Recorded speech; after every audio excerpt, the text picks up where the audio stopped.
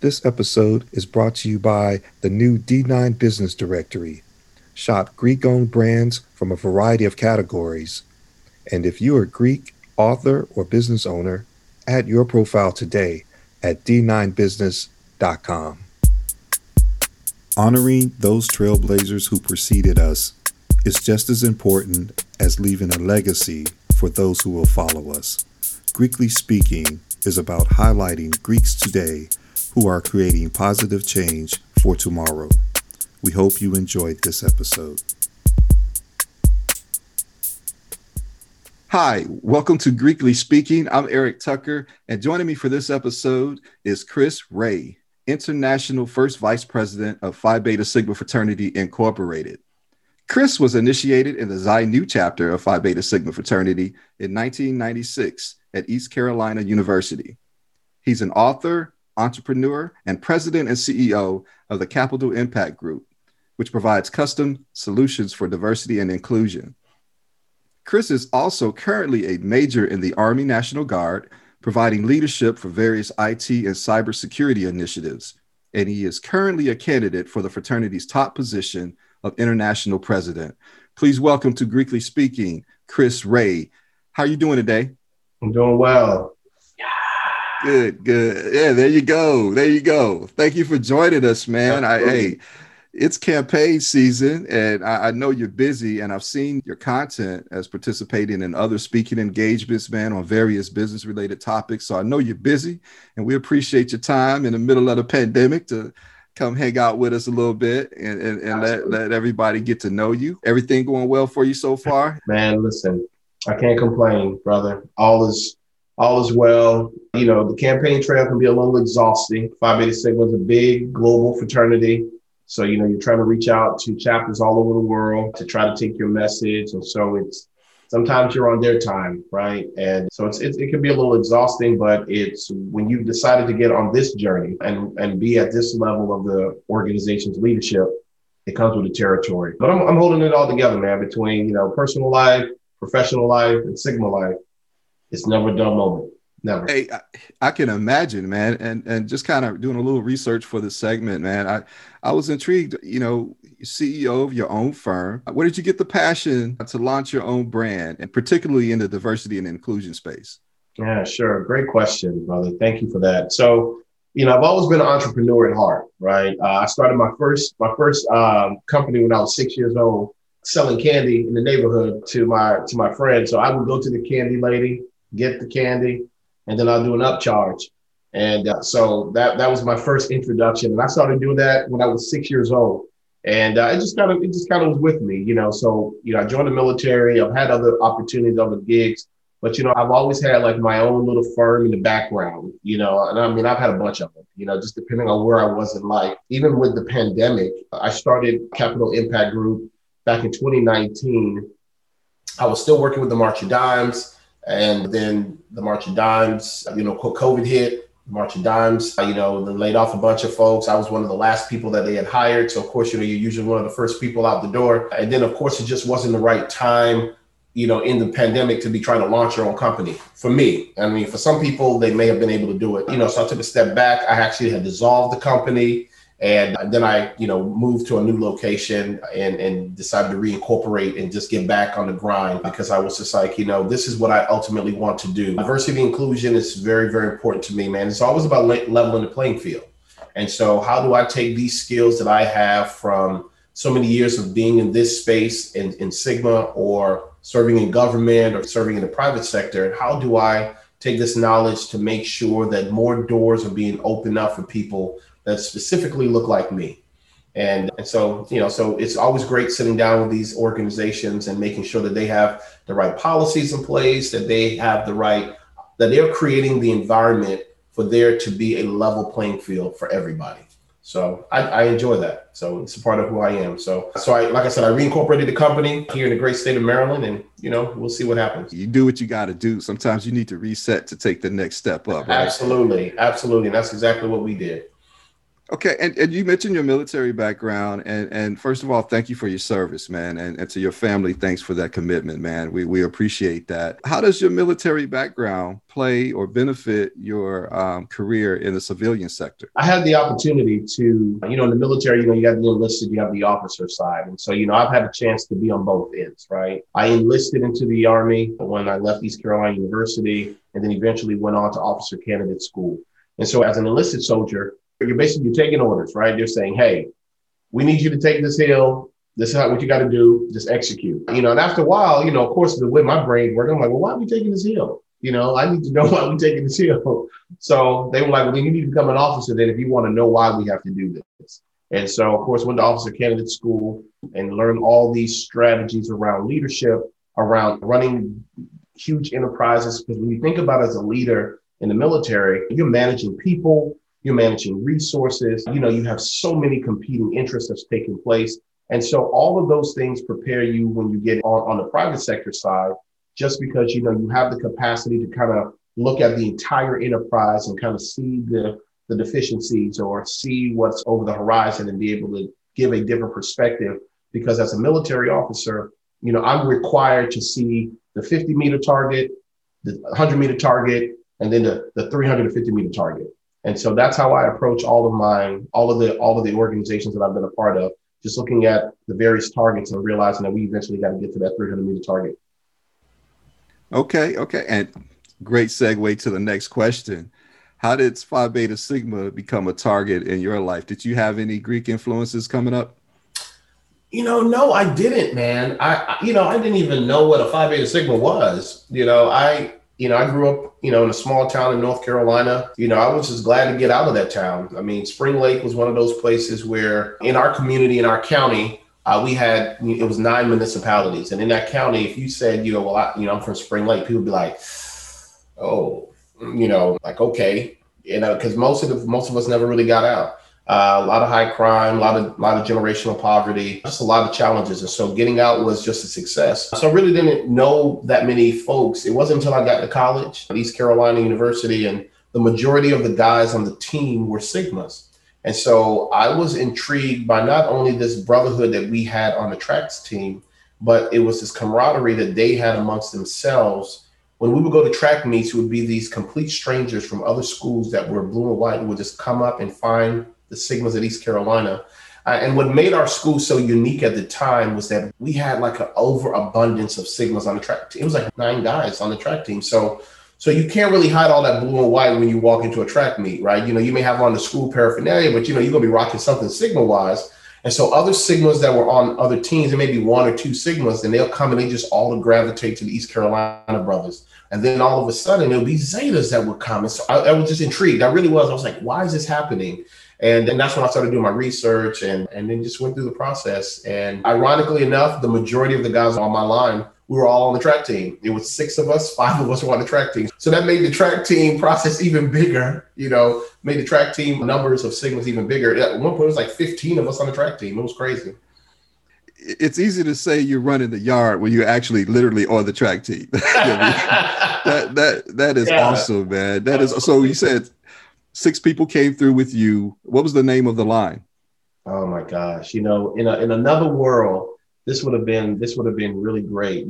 But so let me preface by saying this before I put the name out there. Let me just put it out. Let me just say this before I put it out there. The one thing about my line I can say, and this is not me bragging or boasting, but just giving you just honest facts. Wait, hang on 1 second. Let me take a sip. Okay, proceed. Okay, let me say this, that we were tight on our information, and the brothers were always so impressed with that. They were like, man, you guys, they trying to find ways to trip you up. When you go, they trying to find ways. And we were always tight. I mean, always tight. And it just stuck. And so they named us Trump tight because of just who we were. I mean, it was just like, there would be visiting brothers that would come and we would always be able to run our information. I mean, it just was a line full of just super smart dudes. All of us today are doing very well professionally. So I could see why we were able to catch what we were doing. I could, when we was trying to learn things out of our brain, it was just, we just knew what we had to do. And so the brothers would just be impressed. So if you were the dean of the line, you were proud. You were like, these my boys. So they named us Trump type. They named us Trump type because they named us all after cards. And so when you're playing spades, you got to win a hand. You Trump type. So that's what I thought was. That's what it was. So. Okay, and your line name was?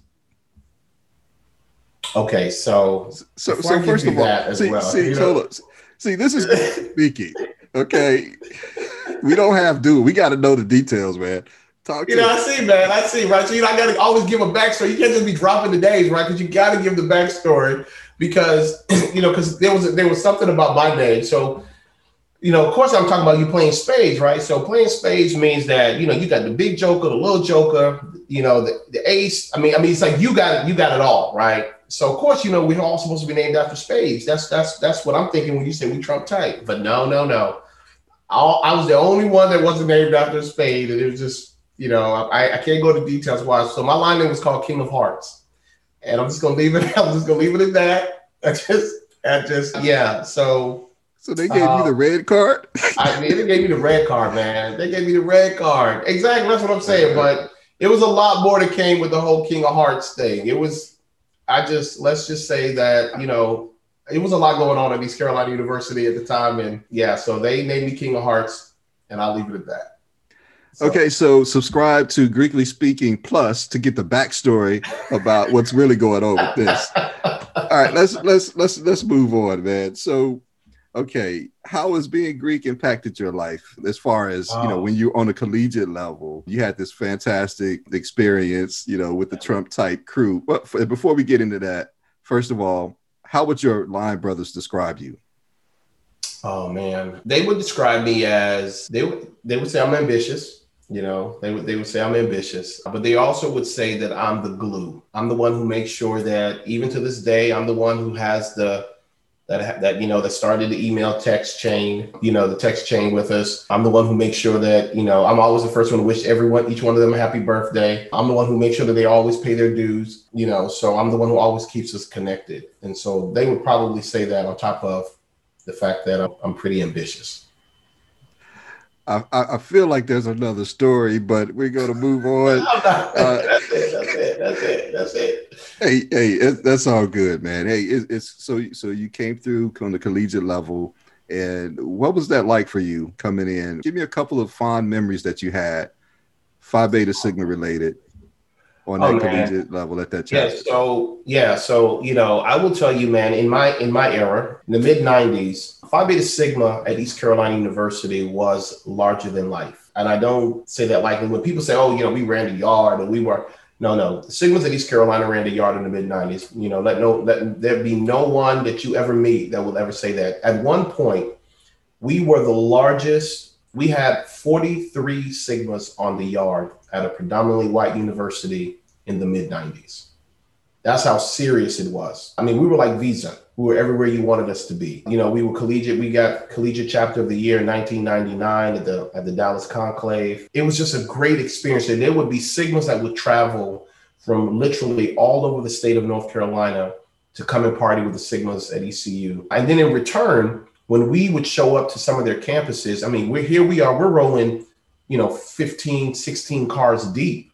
And so if you are a Sigma at a campus where you had maybe, 3 or 4 brothers, because that was how it was on a lot of campuses, and we'll just roll up, be 23, 24 of us, all of a sudden it just changes your whole party, and so that was always great. We did a lot of road tripping. I don't even know how we got out of school. We just had a great time doing that. And so that was a great experience on the being a Sigma and having fun side. On the other side, joining Phi Beta Sigma literally changed my life. It unlocked in me leadership qualities that I absolutely did not know existed. I very quickly became the chapter president at our chapter after becoming a NEO. I came in the fall of 96. I got elected president in the spring of 97 when we were turning over.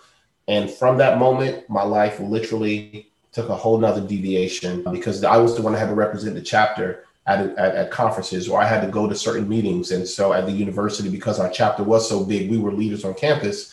And so it started putting me in the rooms with people I knew that I wanted to aspire to. And I would just watch them and just started taking things in and understanding how to read the room and read body language. And I was taking this all in as a 19, 20-year-old, kid. And so the organization really prepared me for what was to come. So. Hey, and that's interesting, man, to hear that perspective so young, as young men at that age, to take on habits that will actually help you progress in your career is always a good thing, because many of us know people who did not. Let me ask you this. What are some of the other positions that you've held in the fraternity since college? So, of course, in school, I'll never forget this. Went to an executive state meeting for the state of North Carolina, walked into the room, all were older gentlemen. And one brother leaned over to me. His name was Dudley Flood, the Honorable Brother Dudley Flood, who's now in the DSC. Very wise man. I didn't really know who he was until many years later when I did my research to realize that he was the individual that was responsible for desegregating the schools in North Carolina in the 70s. But he was a proud Sigma brother. And he leaned over to me and said, you should be the associate secretary, which is a collegiate position on the state executive board. He said, and that will open up doors for you in the organization. I was like, okay. Little did I know. So I became the associate secretary. Then eventually I became the associate regional director, which is the collegiate position on the regional board. And then I got elected international second vice president of the organization. Got appointed after that, international director of collegiate affairs. At 27 years old, I was elected the 16th Southeastern regional director, which was unheard of. All of my art regional director peers, when I got elected, they were all in their 50s and older. And so here I was, 27 years old. I was international director of technology, international social action director, and now I'm the international first vice president. And all in between all of that, I've been an alumni chapter president, right down to being the guy who cuts the grass at a frat house. So just many roles, man. But at the international level, I've had quite a few. So. Yeah. What are two lessons learned that stand out the most from your experience with the fraternity in a leadership level? Oh my gosh. So I've learned that everyone doesn't have vision, that there are literally individuals that are in our organizations to serve themselves, actually. And I say that, very honestly, that the organization is the only place that they can shine. And so it's really about them, and it's not about the fraternity. And I learned that from a leadership standpoint. And the second piece is, but on the flip side, I've learned through this process that there are men who love this organization so much, that have such tremendous talent and want to serve, but not for themselves, but truly for the betterment of the organization. And so there's like this, in my opinion, man, I always say this, that there's like this quiet war that's always raging between those who are egomaniacs for themselves and those who actually love the fraternity and want to advance, the vision of what these three men came up with 107 years ago. Like, there is a group of brothers who honestly believe that these principles should be advanced in the world. And then there's another group that they believe that on the surface, but it's really the fact that I have a title, I got a position, and it's about me. And it's not hard to ever find out, see who those individuals are, because outside of Sigma, you can't find their names nowhere in lights, so I'll leave it at that. So you're talking about membership and, what the membership is currently comprised of. Let's say you find an individual who's not Greek, not in a fraternity, but you think that they would be a great asset to the fraternity.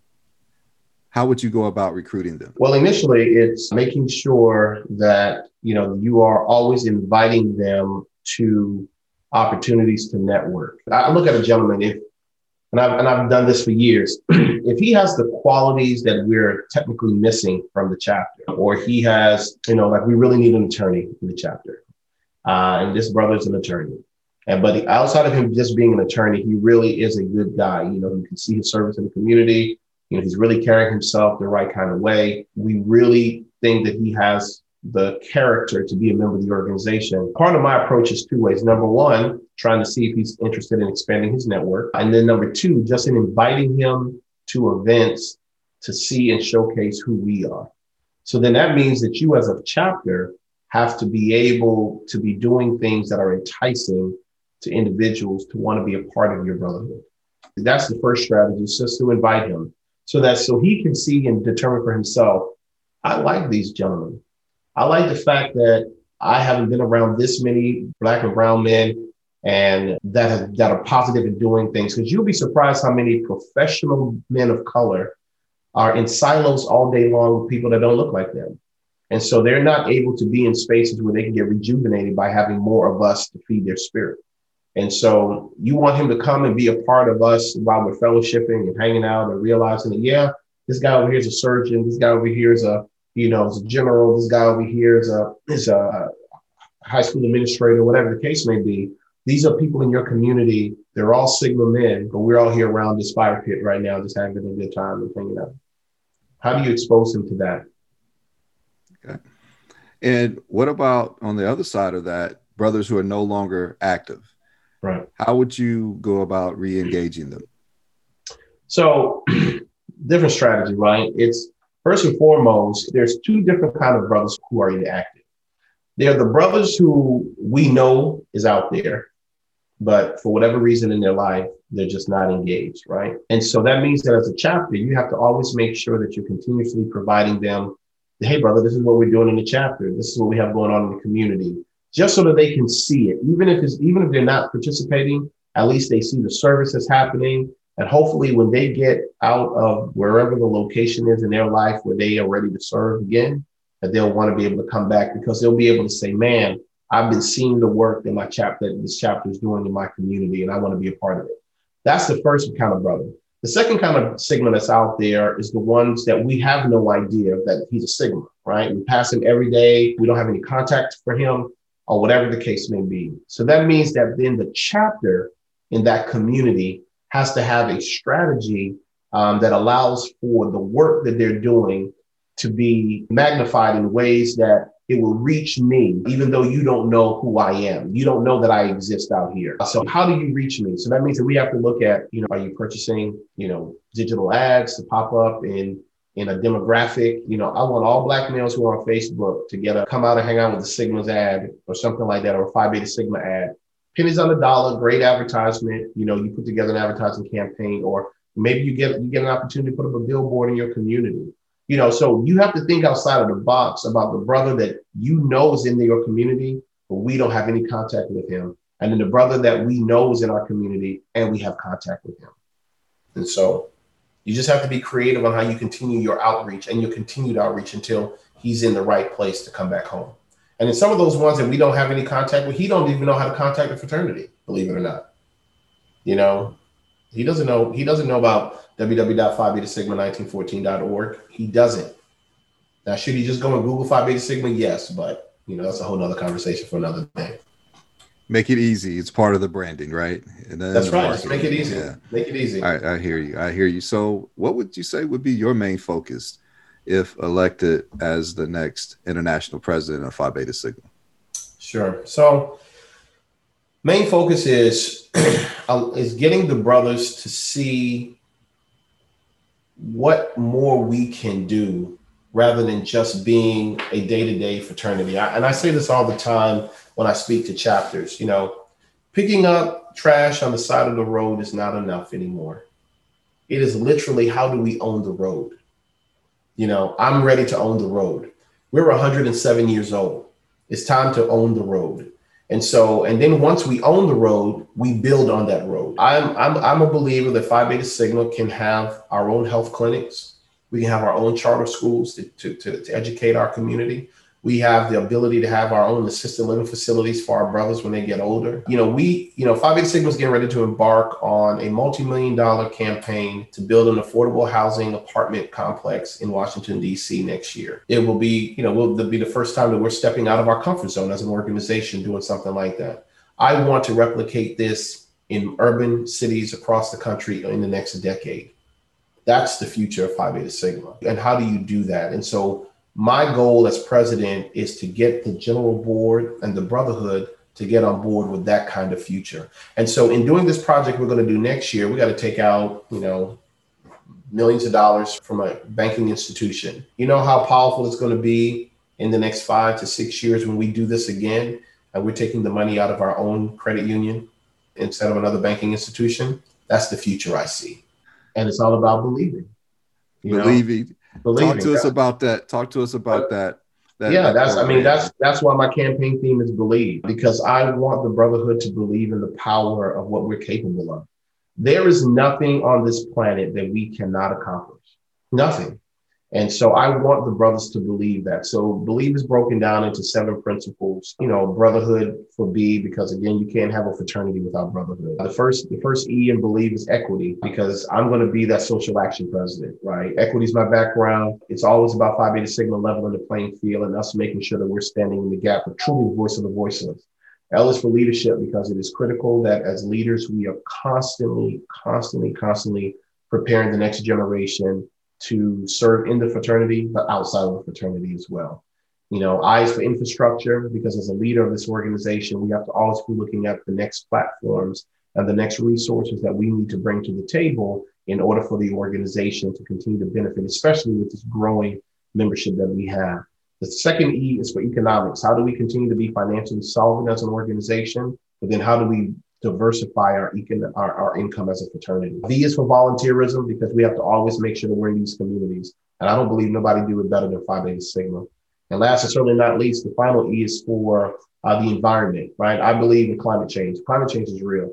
There's no real D9 organizations that are really talking about climate change and the environment. Climate change is impacting our community, and we're going to be the last to benefit from the green economy that's coming, but we're going to be the first ones to be impacted by the natural disasters and all the things that continually happen. So we have to begin to truly educate Black and brown communities around the environment and the changes that are coming. So, and together, when we put it together, it's all about believing in what we are capable of achieving if we truly come together. And I believe that. I really do.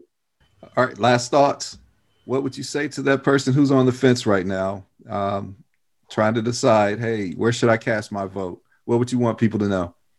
Oh man, I would ask them to make sure that, as always, just like before we join our organization, do your research, right? Do your research on all the candidates that are running. But I will tell them that if they take a opportunity to really peel back the layers, they would see that I am prepared to do this job, being very committed to not only this brotherhood, but the impact that this brotherhood can have on the world. And if they want that, if they truly want a leader with vision, and one that sees the fraternity bigger than we can even imagine, then I'm the person there. Because in everything that I've been a part of, everything that I've touched, from the cities I've ran to the organizations I've been a part of, I've left them better than I found them. And so I'm that guy. It's who I am, and I'm ready. I'm ready to execute.